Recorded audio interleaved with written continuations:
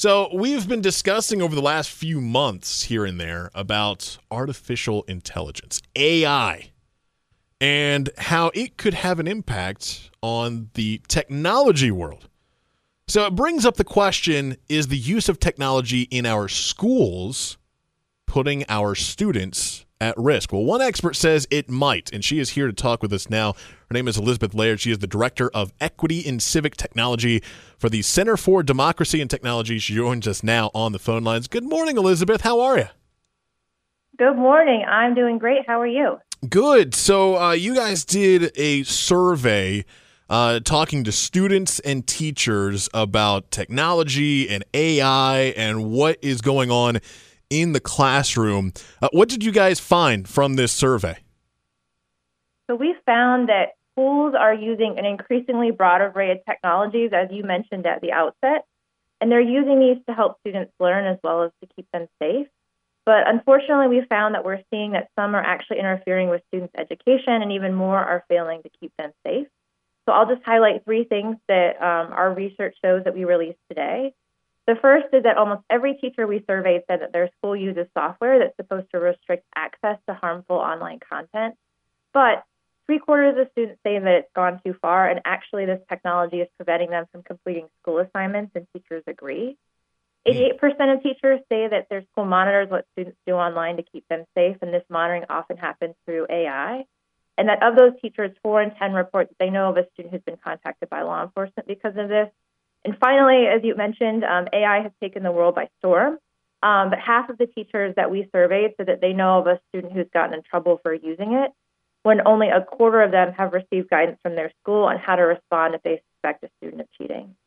I find it very interesting that, going back to the very first thing you mentioned, how these schools all across North Carolina, all across the country, use technology to block. They're at first it was supposed to be like, hey, we're making sure the kids aren't spending all their time, on Facebook or Instagram or Snapchat. But you're saying with this technology, it's also blocking the opportunity for students to actually get work done. Exactly. And it even goes back further than that.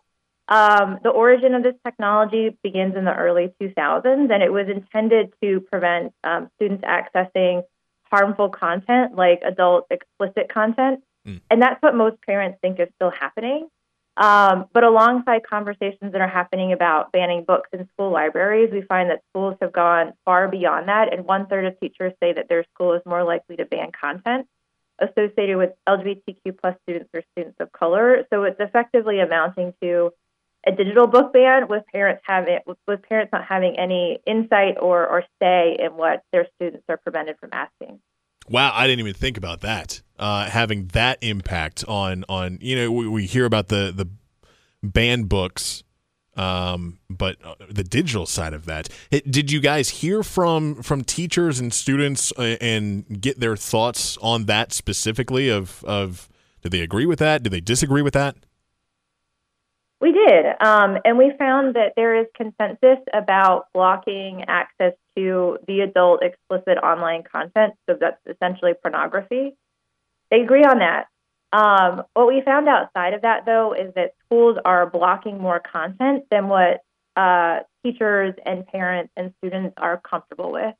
And in some cases, teachers, and in fact, half of teachers said that this blocking is not only limiting students' opportunities to learn, it's also affecting their ability to grow as a person. Talking about AI and technology and how it's affecting our kids in the schools. Elizabeth Laird from the Equity in Civic Technology. And let's talk more about AI, because that is one of the big things in our world now here in 2023. How is that impacting or having an impact on our students? Because your survey found out that some students are getting in trouble for using AI when it comes to schoolwork. Yeah, they sure are. And not all students are getting in trouble at the same rate. So I'll start with just some basic information. So 58% of students who we surveyed said that they've used generative AI in the past. And students with disabilities are far more likely to use this technology than their peers.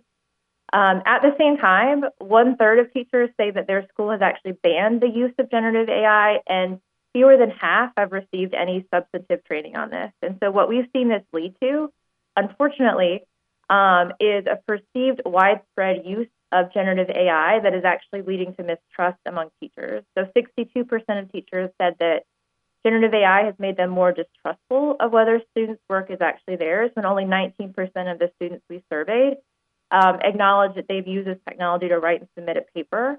And finally, we also find that this technology and the consequences associated with it play out differently depending on whether a student needs to use a school-issued device.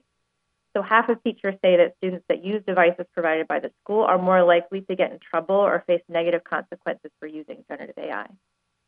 Last question for you, Elizabeth. When it comes to all this technology in the classroom and what is allowed, what is not allowed, what should be allowed, what should not be allowed, and I'm sure there are some parents listening right now and they're thinking, how can I help? Or what should I do? What should parents do, or what can they do when it comes to their child and all this technology in the classroom for good and some for bad? Yeah. Well, I would start by saying, parents, if you are concerned about this, you are not alone. Our survey showed that there's been a 12 percentage point increase among parents about the privacy of their child's data that's held by the school. And 1 in 5 parents reported that their school has notified them of the data breach. So we're actually seeing a number of things that are contributing to parents' increased concerns. But what I would want your listeners to hear, who are parents of children in K-12 schools, is that they should not bear this burden alone, and schools need to do more. So the types of questions that I would offer that parents could ask their schools are things like, how prepared are they for a data breach? What we've talked about before, what type of content is filtered and blocked and why? Who gets student activity monitoring alerts outside of school hours? We find that law enforcement is heavily involved in this process. And finally, what guidance, especially as we enter the new school year, what guidance has the school provided to teachers about how their child can use generative AI and how should they respond so we don't find students getting in trouble when they've never had those expectations set for them. Elizabeth Laird, Director of Equity in Civic Technology for the Center for Democracy and Technology. Thank you so much for this great insight and being with us here on the WPTF Morning Show. We really appreciate it. Absolutely. Thank you. Have a good day.